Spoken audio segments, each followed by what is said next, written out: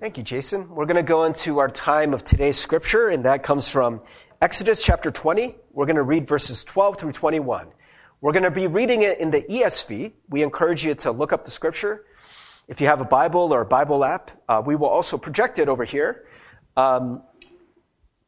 This is going to be, it's going to be sort of like in the middle of a passage, because last week we read the first 4 commandments in the 10 commandments, and today we're doing 5 through 10, so it'll pick up right there. So may the Lord bless the reading of God's word for us today. Honor your father and your mother, that your days may be long in the land that the Lord your God is giving you. You shall not murder. You shall not commit adultery. You shall not steal.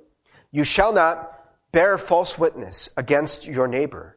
You shall not covet your neighbor's house. You shall not covet your neighbor's wife, or his male servant, or his female servant, or his ox, or his donkey, or anything that is your neighbor's. Now, when all the people saw the thunder and the flashes of lightning and the sound of the trumpet and the mountain smoking, the people were afraid and trembled. And they stood far off, and said to Moses, "You speak to us, and we will listen. But do not let God speak to us, lest we die." Moses said to the people, "Do not fear, for God has come to test you, that the fear of him may be before you, that you may not sin." The people stood far off, while Moses drew near to the thick darkness where God was. The word of God for the people of God. Thanks be to God. Amen.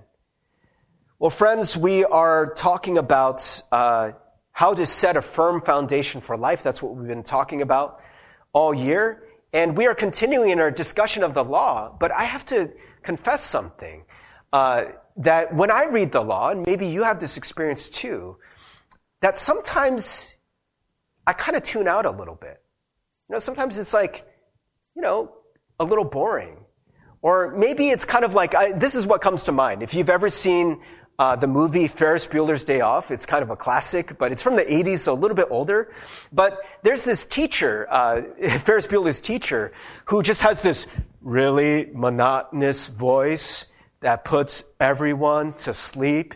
And he'll ask a question in class, and you see people, they're falling asleep and they're just zoning out. Maybe they have their heads down. He'll ask the question and then he'll go, "Anyone? Anyone? All right, well, moving on. We go to the next slide, and then in this." And it's just like nobody's paying attention. And I wonder if reading the law can be like that for you. I mean, yeah, maybe part of it is that it seems kind of boring, but maybe kind of like with Ferris Bueller's teacher, for the students in that class, what they're hearing has no relevance to them. They don't connect to it at all. And maybe that's part of the problem when we read the law. Partially because we're like, hey, we're, New Testament, New Covenant people. Why are we reading this Old Covenant? This doesn't apply to us at all. And so, brothers and sisters, obviously it's in there. And, maybe you have a suspicion that it's important. But I want to remind us what all of this is about. Part of it is that we do understand our history. They say, if you don't understand your history, if you don't understand your context, then you won't know where to go. For example, in this country, we have a lot of racial issues. And if you were just somebody who you came off of a spaceship, you've never been to Earth before, or you've been in another country and you know nothing about America, and you showed up and you saw the racial problems that we have today, you might just be like, what in the world is this?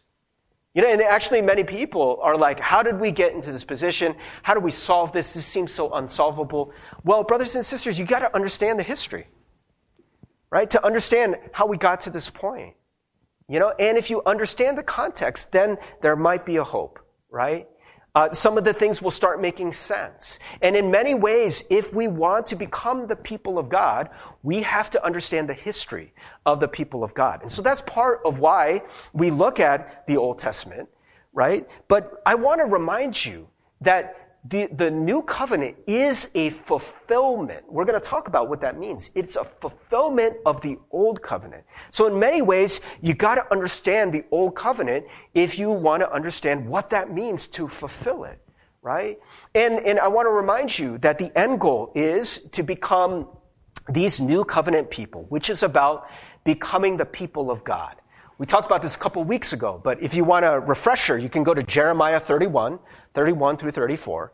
And there it talks about not just hearing laws or just mindlessly doing them, but having the law written on your heart where it becomes a part of you.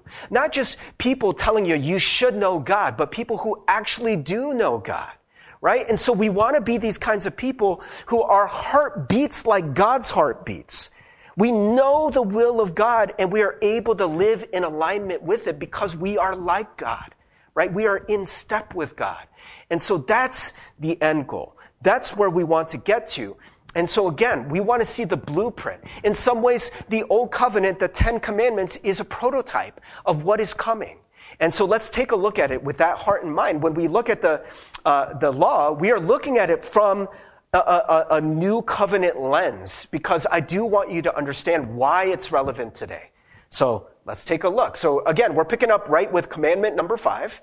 And it says, honor your father and your mother, that your days may be long in the land that the Lord your God is giving you. You shall not murder. You shall not commit adultery. You shall not steal. You shall not bear false witness against your neighbor. You shall not covet your neighbor's house. You shall not covet your neighbor's wife, or his male servant, or his female servant, or his ox, or his donkey, or anything that is your neighbor's. Now, again, maybe for some of you, you kind of tuned out a little bit, and just, I got to tell you, I do the same thing.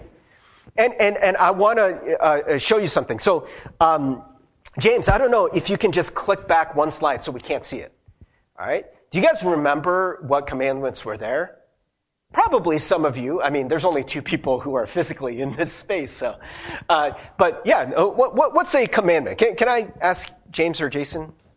Just, yeah, any one of the ones that we just read. You shall not murder. Yeah, that is a good one, right? And you know, you shall not commit adultery. That's in there too. You shall not steal, and you shall not lie, right? Right? Right? No one's questioning me. I know there's only 2 people here. But friends, I noticed something this week when I was reading this. And guys, I'm a pastor, right? I studied this and I've read this so many times, and I didn't realize that there's a commandment that I thought was a commandment and it's not. Did you catch it in the one that I said? Right? Oh, okay. So again, now you've got, right, your radar's on and you're paying attention. Okay. So you shall not murder. You shall not commit adultery. You shall not steal. You shall not lie. You catch it? Did you know that you shall, James is raising his hand now. Did you know, now you can go back to it, James. Go to the next slide. Oh, sorry, I can do that too. So, did you know that you shall not lie is not one of the 10 Commandments? Dude, it blew my mind when I realized that. I was just reading and I was like, wait, where is you shall not lie? Now, you may have noticed, verse 16, this is the one that we usually interpret as you shall not lie. So some of you are like, Pastor Steve, this is a technicality, right? It's basically you shall not lie. But let's take a look at it, right? It says, you shall not bear false witness against your neighbor. Is that the same as not lying? Well, you know, there is this idea of not telling truths, right? But sometimes we get like really carried away with the you shall not lie, you know? And does that really cover like the little white lies? Or I don't know, if someone's like, hey, do I look good in these jeans? And you're like, yeah. Maybe you're like, whoa, you're bearing false witness, right? You're like, you're a witness to how that person looks in those jeans. You know, what is the spirit of this, right? And so you already start to see in this that there's more than just this kind of blanket set of like, do this, don't do that, that there's a spirit underneath it.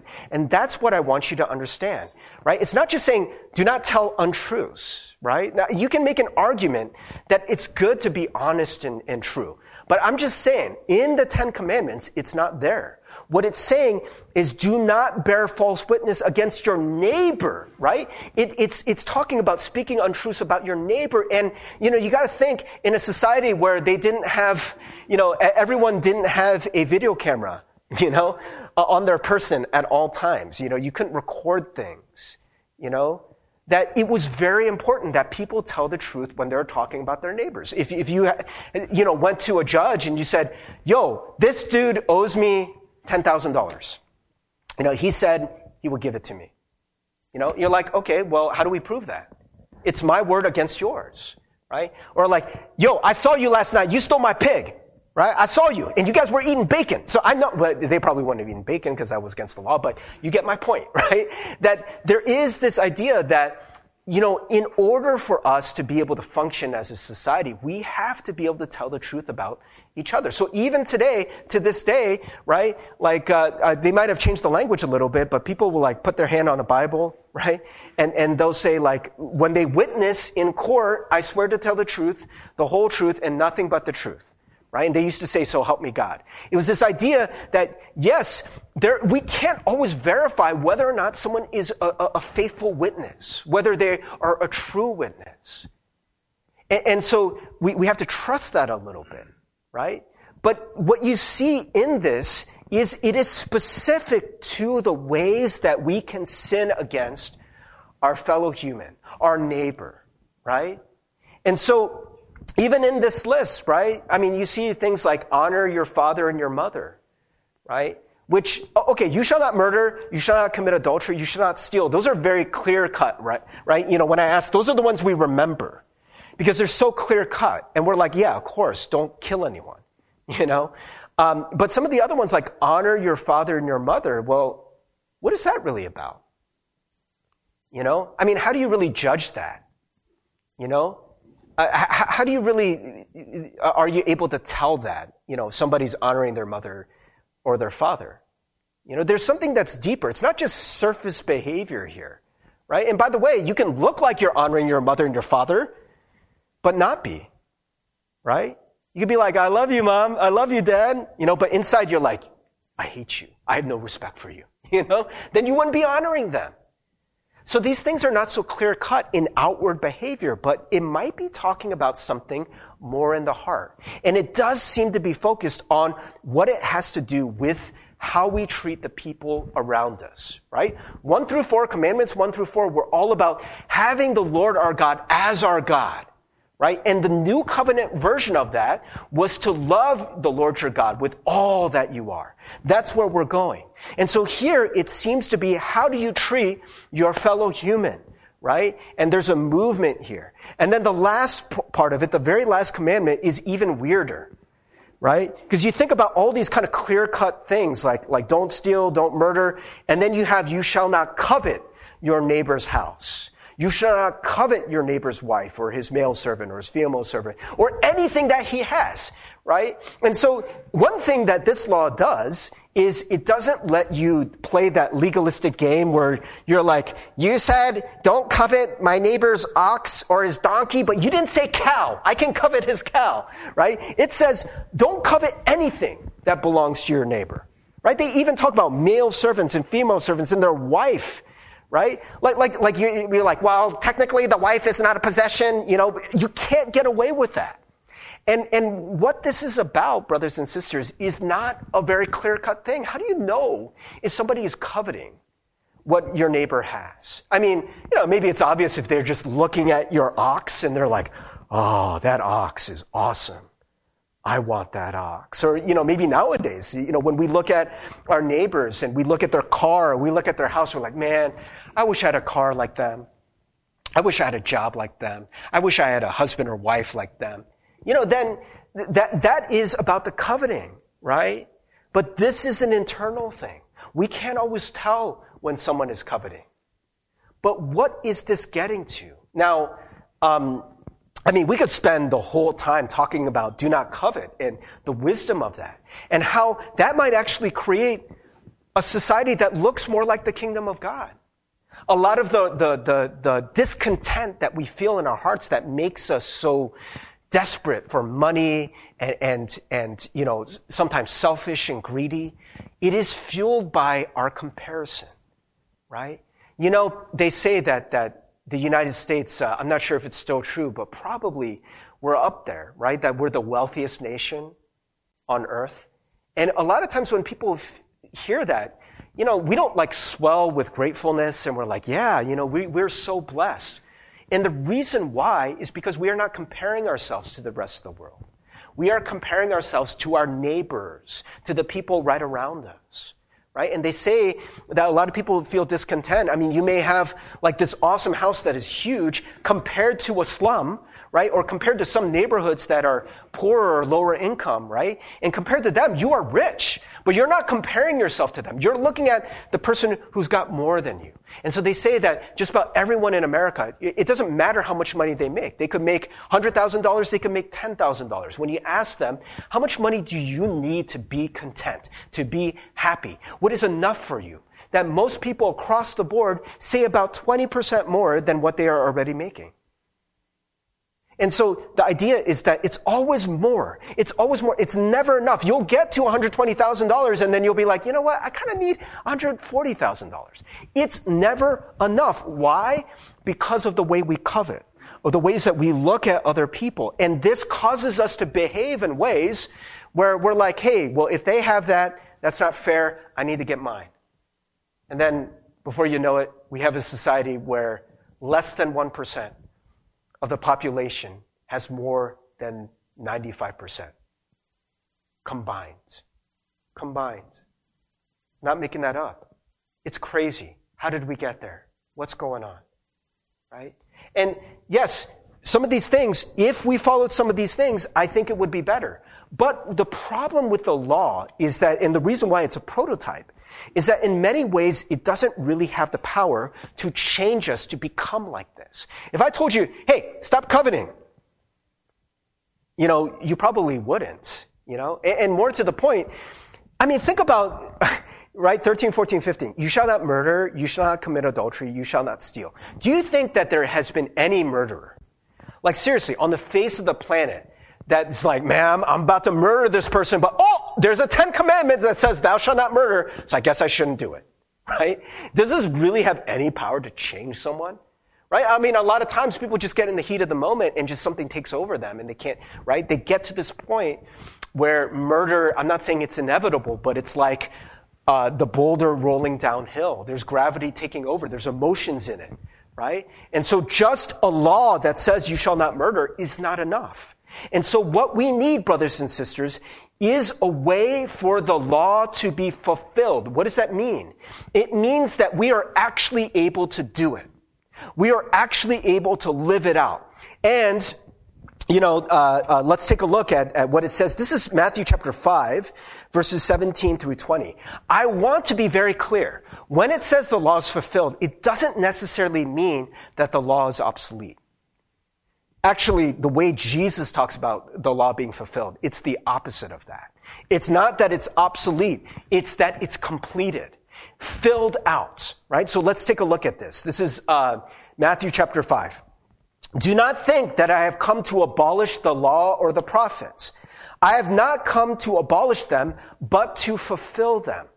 And for many of us who want to hear that the law does not apply to us, right? We hear this as Jesus saying hey, it's the same thing. All right, potato, right? You said fulfill, I hear obsolete. And Jesus wants to make it very clear. He's like, no, I'm not abolishing it. I'm filling it out. Fulfilling it, right? Full, making it full, and filling it. Therefore, whoever relaxes one of the least of these commandments and teaches others to do the same will be called the least in the kingdom of heaven. But whoever does them and teaches them will be called great in the kingdom of heaven. For I tell you, unless your righteousness exceeds that of the scribes and Pharisees, you will never enter the kingdom of heaven. We talked about this before. The scribes and Pharisees, they would have a almost slavish obedience to the law. They would do it to the letter. You say don't murder, I'm not murdering anyone. You say don't steal, I'm not doing that. But the problem with that is that it doesn't always talk about the heart. Yes, do not covet. It starts addressing the heart, honoring people. It starts talking about the heart, right? But there is so many loopholes. There's so many things in between where the law has not been completely fleshed out. So let me use this example. Have you ever seen like someone start to draw something and they have an outline of something? You know, and in many ways that's what the law is. It's an outline of what is to come. It is that prototype. And what Jesus has come to do is to make it full, right? To fill in with color and detail what the law is supposed to be. And he doesn't do that by making it more complicated, right? In many ways, Jesus makes it simpler for us to understand. Why does he make it simpler for us to understand? Because he actually wants you to do it. It's not about relaxing the commands because they were too hard. He wants you to be able to actually do it. And so in some ways, he fleshes it out. There are a lot of people who don't understand this. And what we're going to read, this is part of the Sermon on the Mount, that part where he talks about fulfilling the law. And if you don't understand what that means to fulfill the law, the next part sounds like nonsense. In fact, there have been Christians, even today, who just ignore the Sermon on the Mount because they're like, wait. We thought the law was supposed to get simpler. We thought the law was supposed to get easier. We thought that the law does not apply anymore. It's obsolete. So Jesus actually seems to be making it harder. He seems to be adding to the law, not taking away, right? And Jesus says, yeah, because I came to fill it out, to complete it, not to eliminate it, right? And so you got to understand that, or this doesn't make sense. So let me show you just two examples of Jesus fulfilling the law, right? Making it more full. So the thou shalt not kill, you shall not kill, right? He says, you have heard it said of old, you shall not murder, and whoever murders will be liable to judgment. That's in the 10 Commandments. He says, but I say to you that everyone who is angry with his brother will be liable to judgment. Whoever insults his brother will be liable to the council. And whoever says you fool will be liable to the hell of fire. So if you are offering your gift at the altar and there remember that your brother has something against you, leave your gift there before the altar and go. First be reconciled to your brother and then come and offer your gift. Remember, we said that there probably has been no one in human history that has been dissuaded from killing someone when they're on the verge of murder and they're feeling all this hatred in their heart. No one stops because someone says that, hey, you shall not kill, right? It doesn't stop them. Why? Because there were many things that led up to that, right? You didn't just kill arbitrarily, but you killed because you had hatred in your heart. You were angry. Have you ever heard of stories where, where just a simple road rage, someone cuts someone off in traffic and then, it leads to a whole sequence of events that ends with somebody shooting another person. Hey, thou shalt not kill. Stop it. It's not enough. But what if you could start the anger before it snowballed? That's what Jesus is talking about, right? So he doesn't want people to kill each other. But he doesn't want people to hate each other either. Not because he's trying to make it harder on you, but because that is the best way of life. What is the law? It is God's blueprint for the best way of living, right? It's not good for us to go around with hatred in our hearts. So for a lot of us, we misunderstand. We think the law is all about, it's a burden. It's what's making things inconvenient. It's about punishment, right? No, it is about life. It is not about death. It is about life, right? And so if we want to really be able to live this kind of way of life that God has for us, then Jesus is saying the law is giving you the outline of it, but in many ways, it is not allowing you to actually live into what God desires for you. You can't actually do the will of God, right? And especially because we talked about this, right? There's the Pharisees who would follow it to the letter of the law, but they were so arrogant and prideful. And they definitely didn't love their brothers and sisters as themselves. They thought they were better than them. And if you just have a list of commandments, right, that just deal with your outer behavior and maybe some inner stuff too, it's not enough, right? I want to show you that this is the case, if you don't believe me. So, Jesus is saying, don't let that stuff germinate, right? If you got a little bit of hatred, right? Even before you go to worship God. Now, this would be controversial. Remember, Jesus later says, the greatest commandment is to love the Lord your God, and the second one is like it. So there's a lot of people who use a loophole, right? And one of the loopholes they use for loving people is they're like, well, I got to love God first. Right? I can't go reconcile with my brother. I got to go give my gift at the altar. And Jesus is saying, no. You drop that gift and you go reconcile with your brother. Why? It's that important because if you don't, that little seed of bitterness will grow. And it'll grow into more hatred. And you're not going to be able to love them. You're not going to be able to stop yourself. It's going to become this kind of resentment. Isn't that what we see? You ever get in an argument with someone and it just starts off as something small, or somebody says something that annoys you, and before you know it, you fast forward a couple years down the road and you never address that additional resentment, and now you hate their guts. Now they're your worst enemy. Now every time you see them, they're just your stomach churns, right? You get so angry. And it all started with that little seed of resentment. We got to root it out. That's what Jesus is saying, because I actually want you to be able to do this stuff.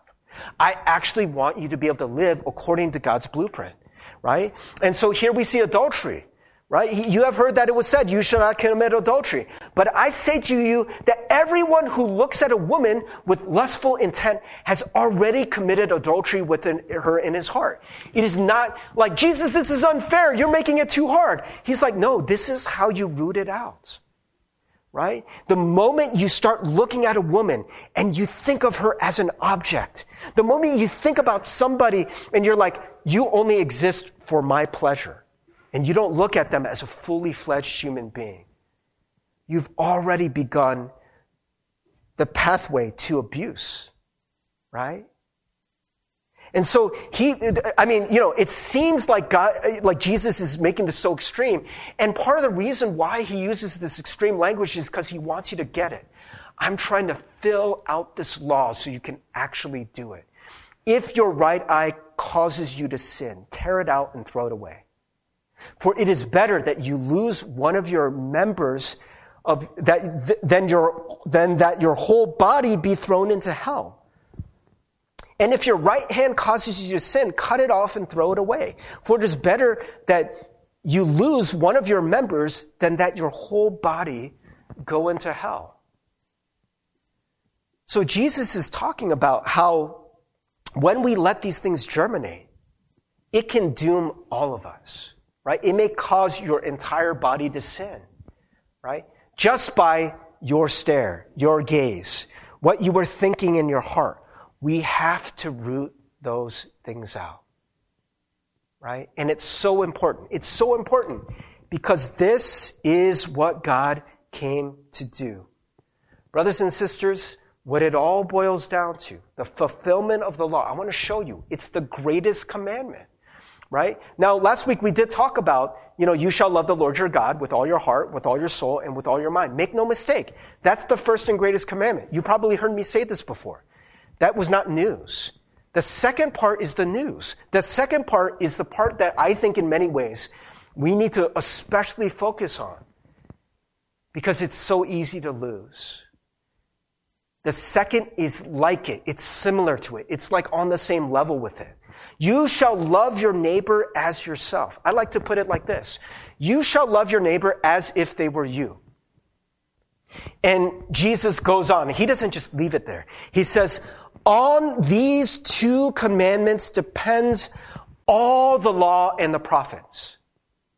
On these two commandments depend all the law and the prophets. So if we went back real quick, right? And we went back to these lists of things. Honor your father and your mother. Do not murder. Do not commit adultery. Do not steal. Do not bear false witness. Do not covet. And if you were actually able to love your neighbor as if they were you, you would already do all of these, wouldn't you? We wouldn't have to tell you, right? Hey, don't kill them, right? Because that's definitely not loving them. Stealing someone's stuff, you wouldn't want someone to steal your stuff, would you? Right? The do not covet. You know, there's so many times where we look at other people and we're like, why can't I have that? Why do they get something that I don't get? Can you imagine if you thought of your neighbor as yourself? Like they're like me. Then if they got something cool, you would celebrate that. You'd be like, dude, that's so awesome. I'm so happy for you. Because they are like you. But that's not the way we think. We put us number one. We put ourselves in a category above other people. So if they have it, well, I should have it too. And if I had better stuff, there's not many of us when we have better stuff, we're not like looking at other people and we're like, yo, man, I really should give this stuff away. Maybe we think that for a moment, but most people don't. I mean, we know this because we see all the inequality. People get this stuff and they're like, hey, you know, I earned it. It's fair. I mean, that's probably in the Bible somewhere, right?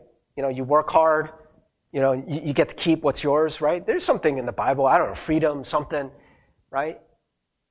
But what would it mean if we really took seriously to treat other people as if they were you? Brothers and sisters, we've been talking about how do we read our Bibles? And why this is so important is you have to keep the first things first. You have to make the majors the major. If this is, you know, one of the two greatest commandments, it boils down to this, then you will start reading your Bible differently and you'll stop doing the nonsense that people have been doing for thousands of years, right? I've been alluding to this, but people used the Bible to justify slavery. It's such nonsense, but they would pick and choose passages that would fit their agenda. So one of the most common things that you see, I've been reading this excellent book by Isabella Wilkerson called Caste. It's talking about how slavery and America was really a caste system.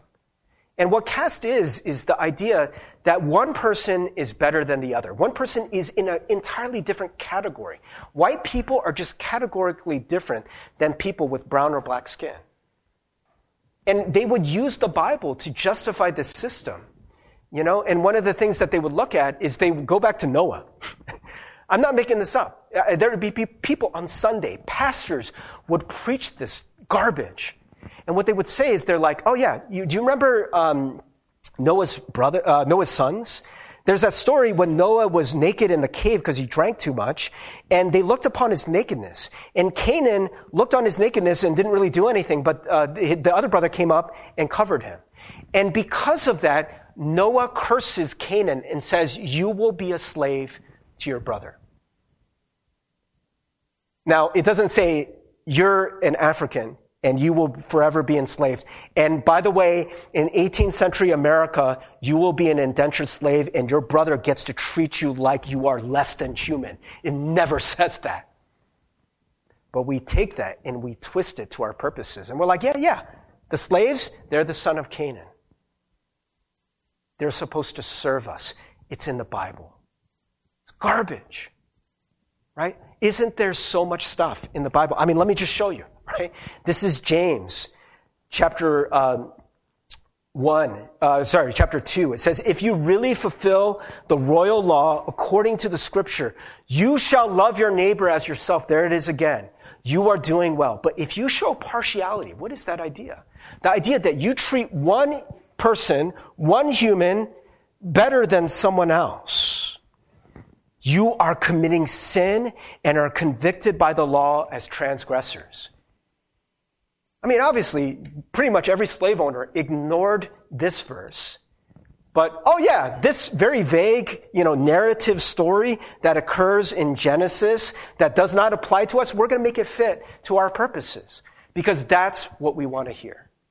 And brothers and sisters, when you are able to keep straight what the entire plan was, what the entire law boils down to, it becomes sort of a key code. When you read the Bible, it really should be focused about how do we do these two things? How do I love God with all my heart, with all that I am? And how do I love my neighbor as if they were me? Do you notice that here in James, it calls it the royal law, right? As if calling it one of the two greatest commandments wasn't enough. It's a royal law, right? Just think about that for a second. Royal means king, right? Or queen. It's supreme. What would this look like if we said, if you really fulfilled the supreme law?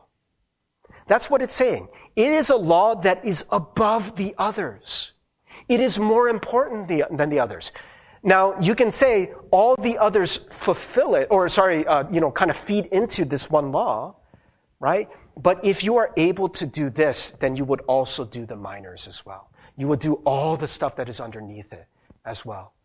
So there's never a case where you can look at Scripture and say, I am now allowed to hate my brother or my sister. I'm now allowed to treat them as less than me. My interests are more important than their interests. But we do that crap with the Bible all the time. All the time. We look at passages where it talks about men and women being different and husbands and wives being different. And the husbands will look at it and be like, yeah, wife, you're supposed to serve me. What's the royal law? What's the law above that? No. You got to treat them as if they were you and love them. Right? I mean, all of this stuff we look at to prove our point.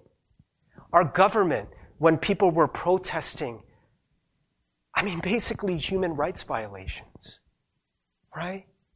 And the government, these people who called themselves Christ followers, are looking at the Bible and saying, look, the Bible says you have to follow the law. And this is how so many people justify us south of the border, treating people like they're less than human. Imprisoning them. Not letting children see their parents. And we're like, but they broke the law. Right? The Bible says you should follow the law. It never says, then therefore you can throw out their humanity. What is the supreme law? Right? And so, brothers and sisters, I'm not interested in getting in Bible fights with anyone, but when we read the Bible, you can't ignore, as I said last week, there are parts of the Bible that are more weighted than others. There's passages in the Bible that explain the others. And this is one of those things.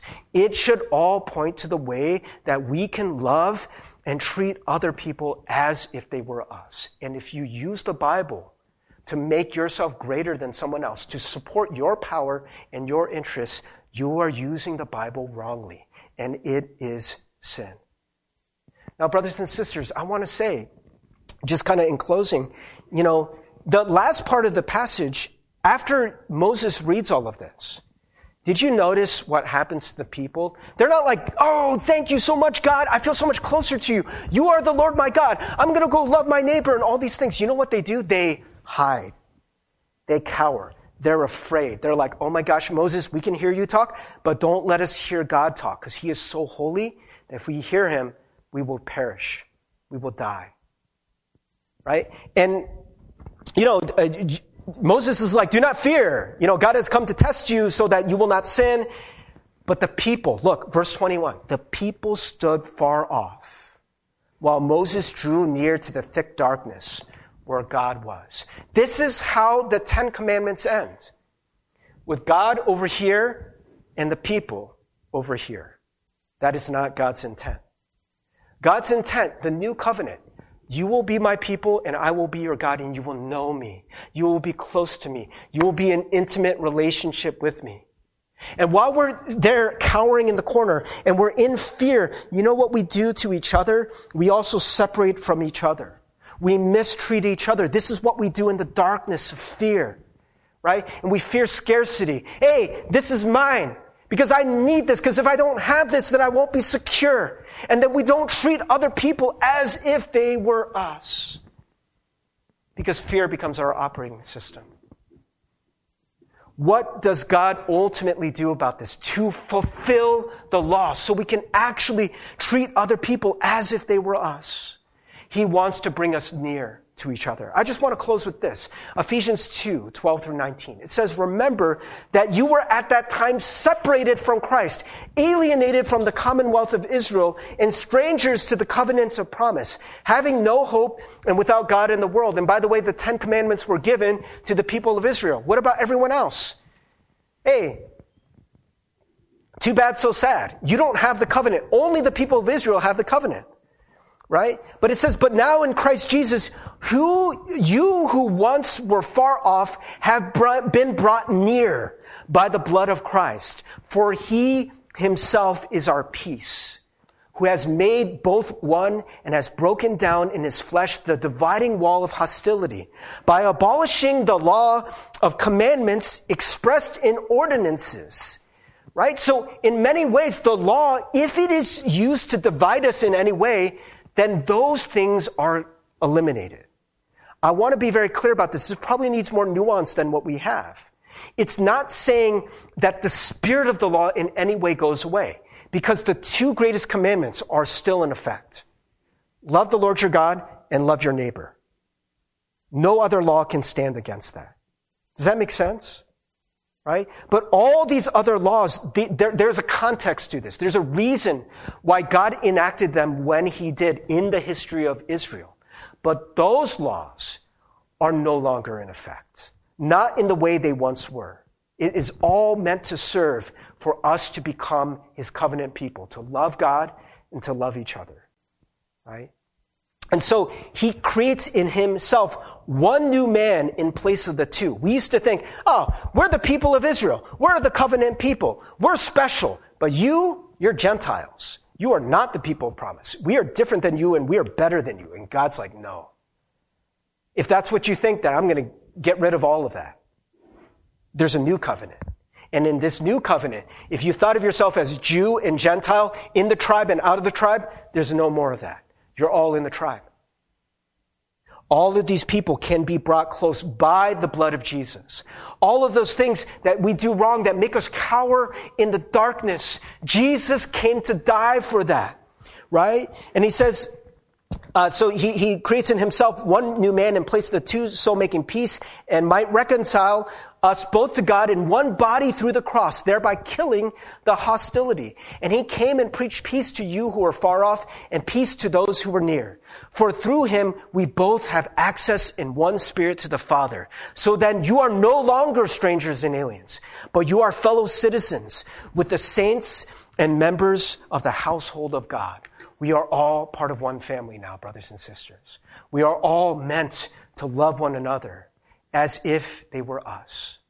There's more to be said about this, right? But this is the journey of faith now that we are able to actually do because of the grace of Jesus Christ. We don't need to be afraid of other people. We don't need to be afraid of God's judgment. But now we have a freedom to actually live into this, to actually love people as if they were us. Jason, can you come up? Let's just take a moment to just kind of meditate on this. You know, maybe there's ways that we've heard the law, we've heard scripture, and we've made it something that it wasn't meant to do. And we haven't seen that the end goal was for us to be united, brought near to God and to other people. It's going to change the way you read the Bible if you understand that. It's going to change the way you think about your faith. There's a real humility. You can never say anymore, I'm better than you. Right? You can never think, I'm more important than you. I'm more worthy than you. Right? The Israelites were able to do that because they had pride in the old covenant. And the Pharisees were able to do that because they're like, look, we're able to follow these laws and there's some of these lawbreakers who aren't able to do it, so we're better than you. God says, no more. No more. No more. No more will one person think they are better than the other, think they are more worthy, withhold things from another, mistreat another. No more will you look at someone and look down on them. We will look at other people and we will see ourselves reflected in their eyes. And we'll think, how do I want to be treated? You know, I want to treat them the same way. You know what? I don't even know your story well enough. Let me hear that. I need to learn how to do this because I don't naturally do it. Yeah, I have this sinful heart. I have this heart that wants to be God, who thinks I am more worthy than other people. I have this heart within me that looks out for number one. And God, we bring that before you. Thank you for sending your Son to die for us, to fulfill this covenant, to make us your people, so that we can love the way that you do. God, what a beautiful kingdom we are being called to. God, we can hardly imagine what this world would look like if people really loved each other in that way. People laid down their interests for the good of others. That people were just saying, no, you first. No, I want to honor you. No, I want to care for you. That people are willing to give and sacrifice for the good of those who are more vulnerable, those who don't have as much. God, thank you for giving us this vision. And may we not lose hope in knowing that because of what your Son did, this is possible now. It has been fulfilled. We can live into it. Thank you, Lord. In Jesus' name we pray. Amen.